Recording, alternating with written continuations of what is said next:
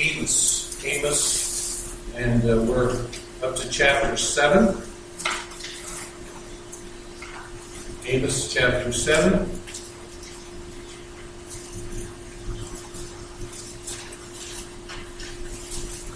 And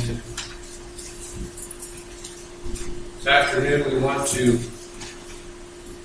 continue in our study of the book of Amos. Now we've seen in God's judgment in Amos here on surrounding nations in chapters 1 and 2. Then we looked at the judgment of Judah and Israel itself in chapters 2 through 6. And then we come to a third part of this book that is the visions for the future of Israel.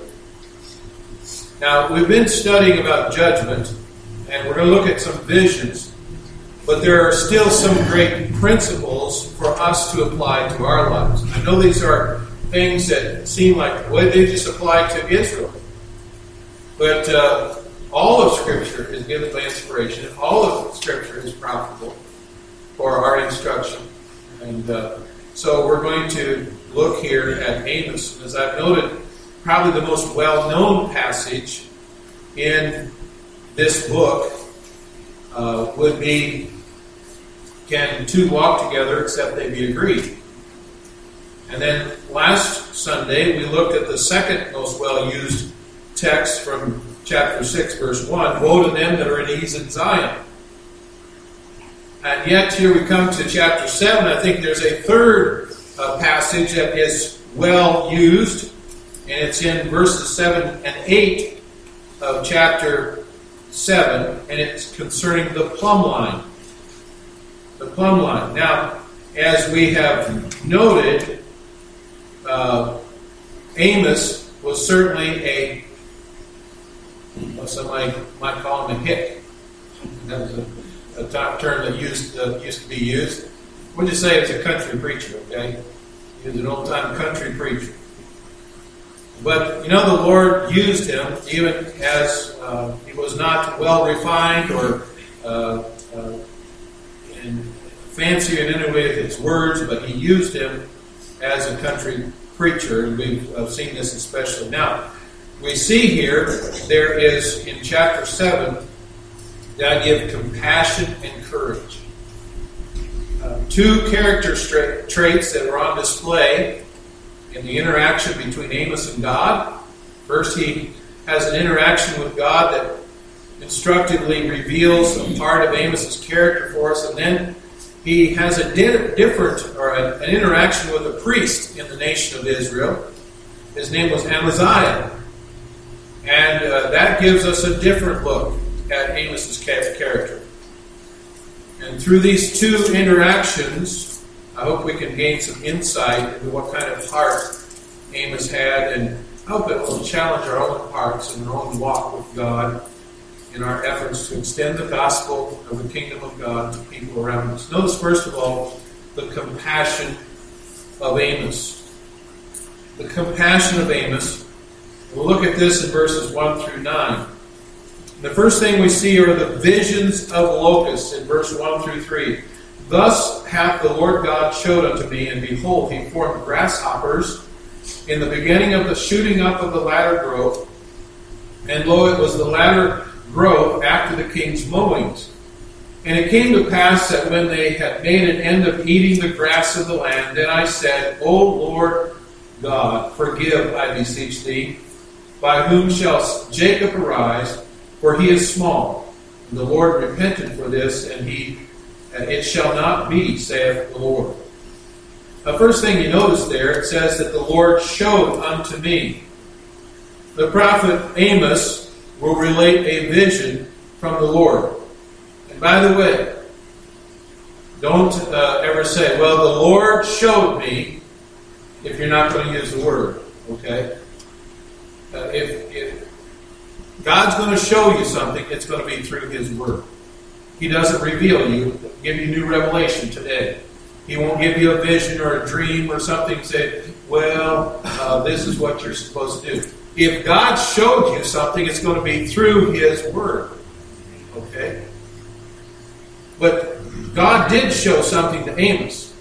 God's word did come to Amos. Is this something he saw? Something God showed him? He formed grasshopper or locust swarms at the beginning of the late crop, late in the harvest. Amos sees a swarm of locusts coming to devour the crops of Israel. It came after the king's mowing. There would be 2 crops that would be harvested from the land in that day. The first crop went to the king as taxes. Actually, the people paid more than 1/10 as a tithe. It was estimated they probably paid about 3/10 of what they took from the land. And here we see an example of that.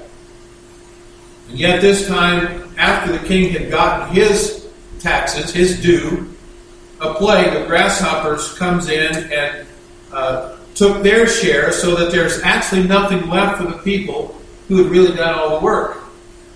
Now that's a judgment that should have shaken the people and should have awakened them.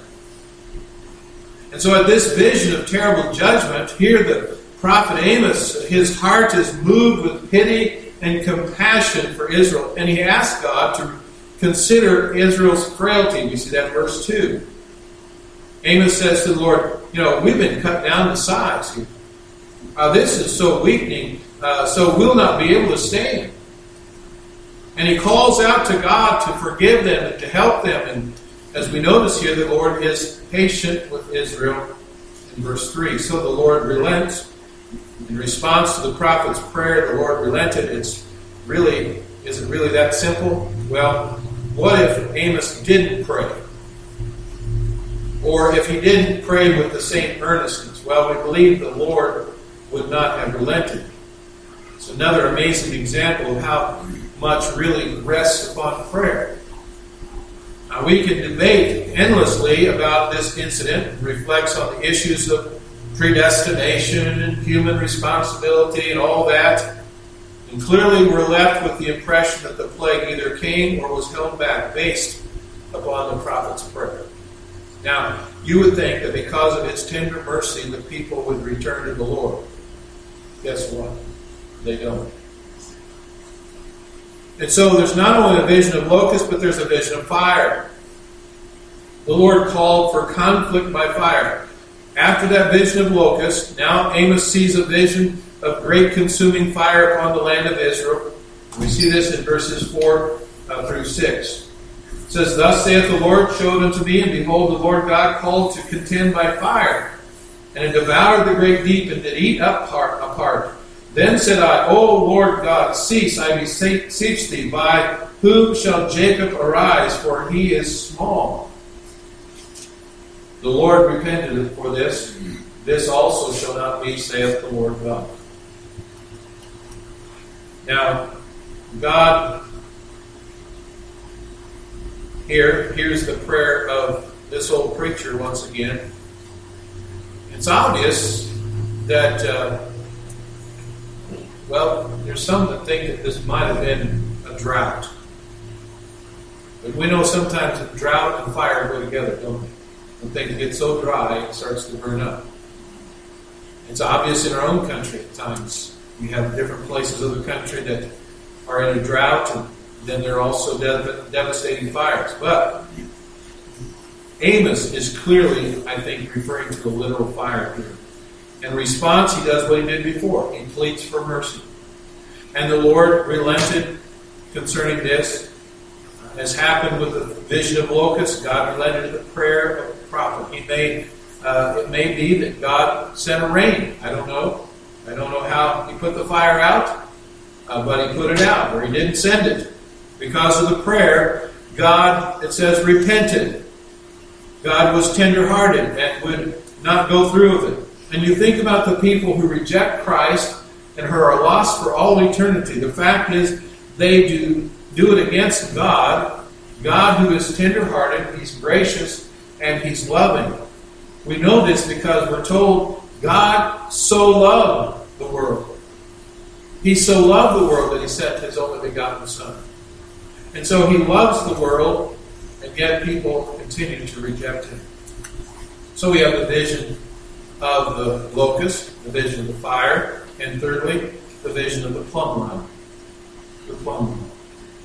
Verse 7 says, "Thus he showed me, and behold, the Lord stood upon a wall made by a plumb line, with a plumb line in his hand. And the Lord said unto me, Amos, what seest thou? And I said, a plumb line. Then said the Lord, Behold, I will set a plumb line in the midst of my people Israel. I will not again pass by them anymore." Now, the metaphors that are used here are very forcible. They're kind of homely. They're really kind of simple. But he was taught of God. And some would say, he never went to Bible college. But God taught him. I mean, in a sense, he was self-taught. But he let his vision come before us as though he saw it himself, or we saw it himself. What the Lord has done was according to rule. He stood upon a wall, made a plumb line. His past dealings are just and true. The Lord continues to use the same infallible rule. Whatever he has, wherever he has a plumb line in his hand. Now, the plumb of the lead falls in a straight line. Some of you who have done some building or some construction have probably used a plumb line.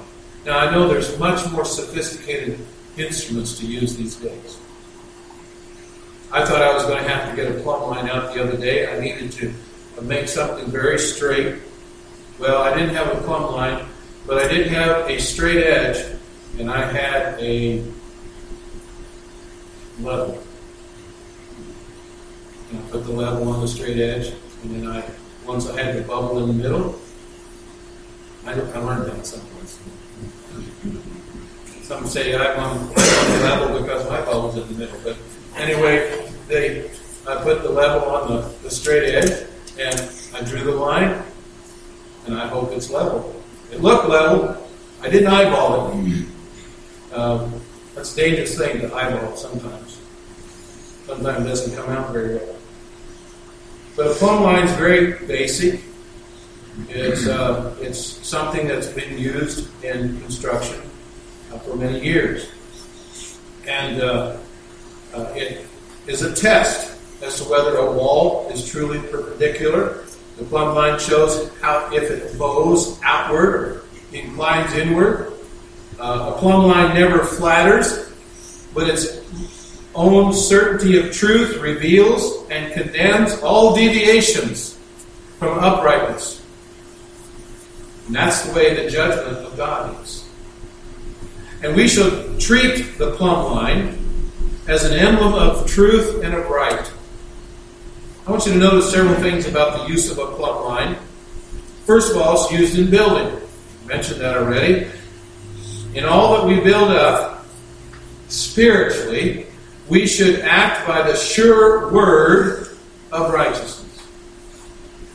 In God's building, it is so. He removes old walls when tested by the plumb line, which are found faulty. And truth requires the removal of falsehood. He builds in truth and reality. Sincerity is his essential. He builds in holiness and purity. He builds to perfection according to the rule of right. So in God's building, he builds according to his truth. In our own life building, it should be also that way. We should not build in haste, but truth again should be our object.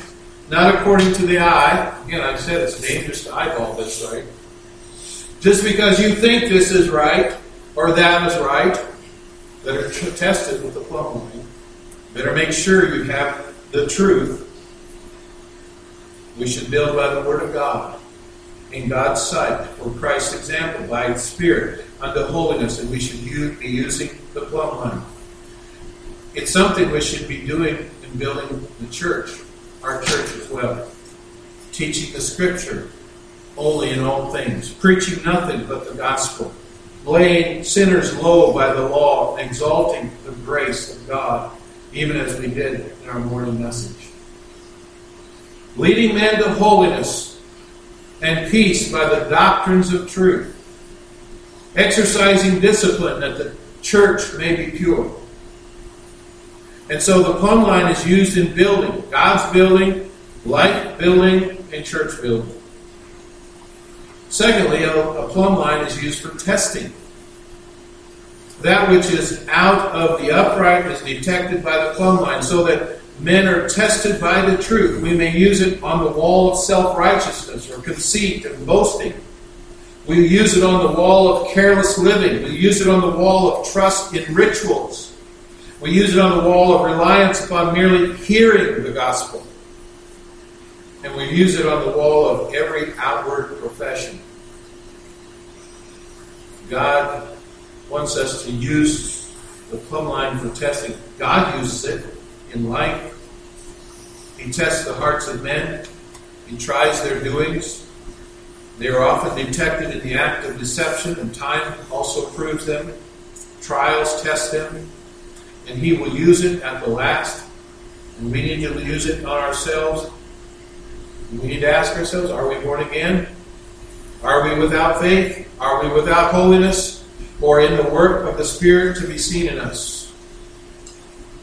Plumb line is used for building. It's used for testing. Thirdly, a plumb line is used for destroying. Strict justice is the rule of God's dealing on the judgment seat. The same rule will apply to all. Even the saved will be saved justly through our Lord Jesus Christ. And in their case, every sin will be destroyed. Every trace of evil should be removed before they enter heaven. No one will be condemned who does not deserve it. There will be a trial with witnesses and pleadings and an infallible judge. The righteous are saved by sovereignty, but the wicked are condemned by the righteousness alone. Not a pain will be inflicted unjustly. Differences will be made in cases of condemned. There will be strict justice. Rejectors of Christ will find their doom intolerable because they themselves will be unable to deny justice. The lost know their misery will be deserved. Every sentence will be infallible. And so there's not going to be any revision. So impartial and just will the verdict be. It'll stand forever. So the question is, are we able to endure the test of the plumb line of perfect truth? Suppose it to be used of God at this very moment. How would we measure up? Will it not be the wisest to look to Jesus? That we may have Him for a foundation, be built on Him.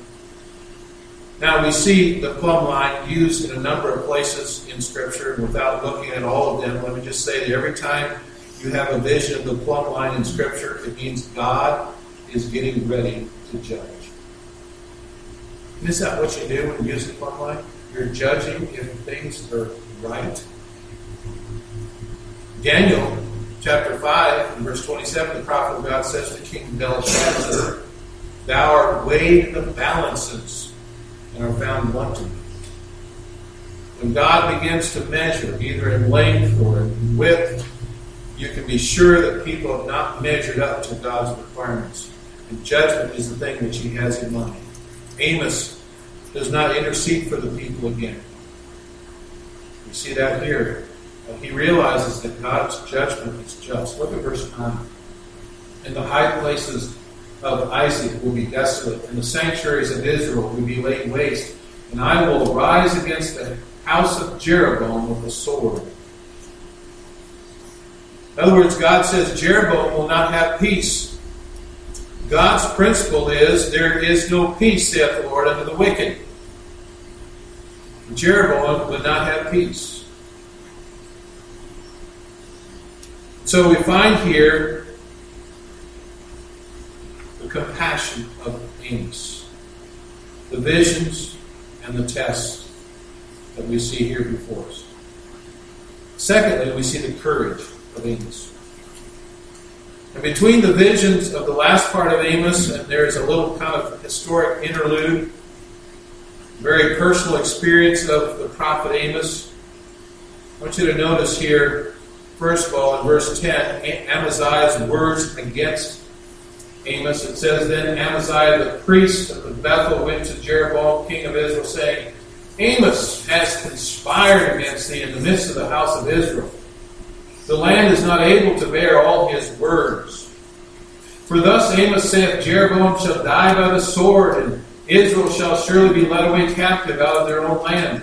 And also Amaziah said unto Amos, O thou seer, go, flee thee away from the land of Judah, and there eat bread and prophesy there, and prophesy not again any more at Bethel, for it is the king's chapel, and it is the king's court." The Amaziah, the priest of Bethel, sent to Jeroboam, king of Israel. This was, you can easily see here that he doesn't have much use for Amos. Amaziah was a wicked man because he's identified as a priest of Bethel, which was one of the centers of Israel's idolatrous worship. He had sent a message of Jeroboam, king of Israel, who was a successful king by worldly standards, but he was a wicked king before God. It says, Amos hath conspired against you. Amaziah implicated the prophet in a conspiracy to undermine King Jeroboam and the people of Israel. He also said the message of Amos was too hard. The land is not able to bear his words. Flee to the land of Judah, and there eat bread, and there prophesy. Amaziah was offended that Amos would come to Bethel and prophesy. So he does his best to send him back to Judah. So here you have Amaziah coming to Amos, insulting him, in effect calling him an ignoramus. It's interesting. You don't find any books written by Amaziah. Okay? There's not a minor prophet called Amaziah. There is a book called Amos. There's one book preserved now over 2,500 years that was written by Amos, but none were ever written by Amaziah. Amaziah was calling Amos a country hick and insinuated that he was not fit to speak in the king's chapel. He was saying, we want soft words. We want words spoken here that don't offend anyone.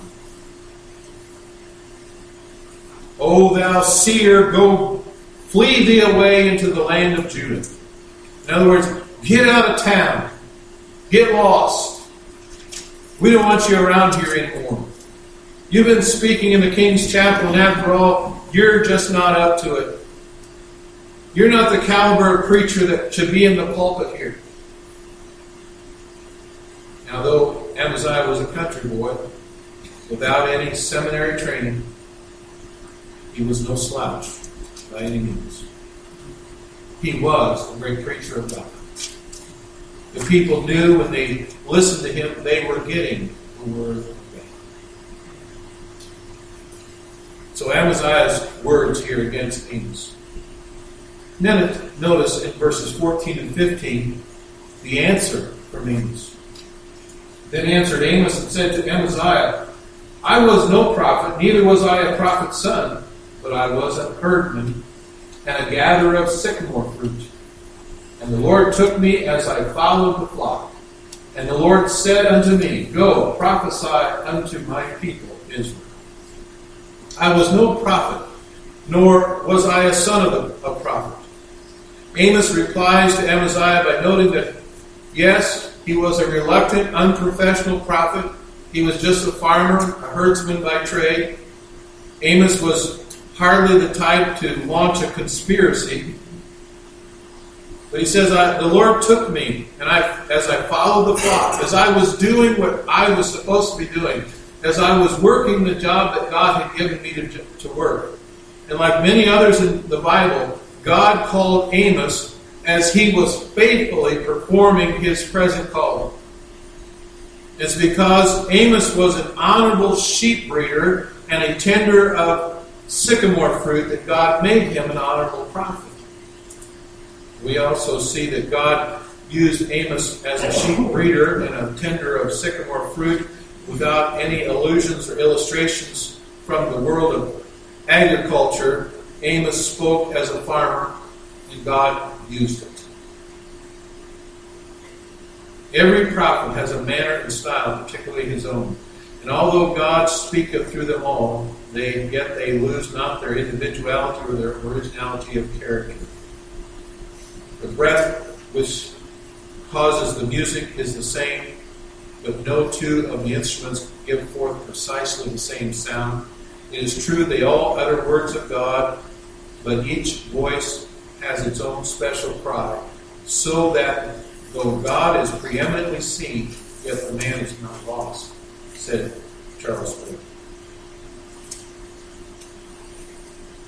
You have Amaziah's words, you have the answer from Amos, and then you have the answer from the Lord. And the answer from the Lord is through Amos, verse 16 and 17. Now therefore hear thou the word of the Lord. This is what Amos is saying. Hear the word of the Lord. Thou sayest, prophesy not in Israel, and drop not thy word against the house of Isaac. Therefore thus saith the Lord, thy wife shall be a harlot in the city, and thy sons and thy daughters shall fall by the sword, and thy land shall be divided by line, and thou shalt die in a polluted land, and Israel shall surely go into captivity forth of his land. Your wife will be a harlot in the city. Your sons and daughters will fall by the sword. This was God's word to Amaziah. And it came through the prophet Amos. It's the calamity he wanted to silence Amos about. But it was going to come upon him. Israel would surely be led away. It's exactly what Amaziah was accusing Amos of saying was a part of his conspiracy.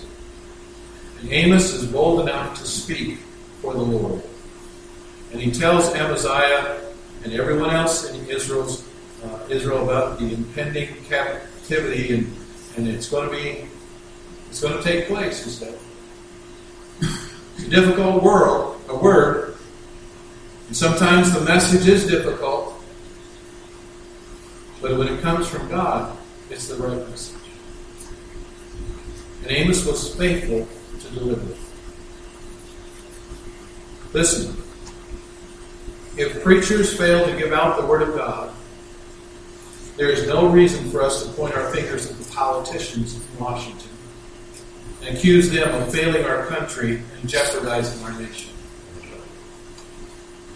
Do we measure up to God's plumb? And by the grace of God, I trust I can continue to give you God's Word. And we must realize that God's Word is truth, and sometimes the truth hurts.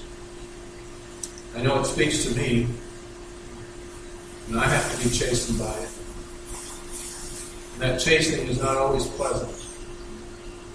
But let us be faithful to God's Word, to read it, to receive it, and take heed to it. Let's pray. Our Father in heaven, thank you for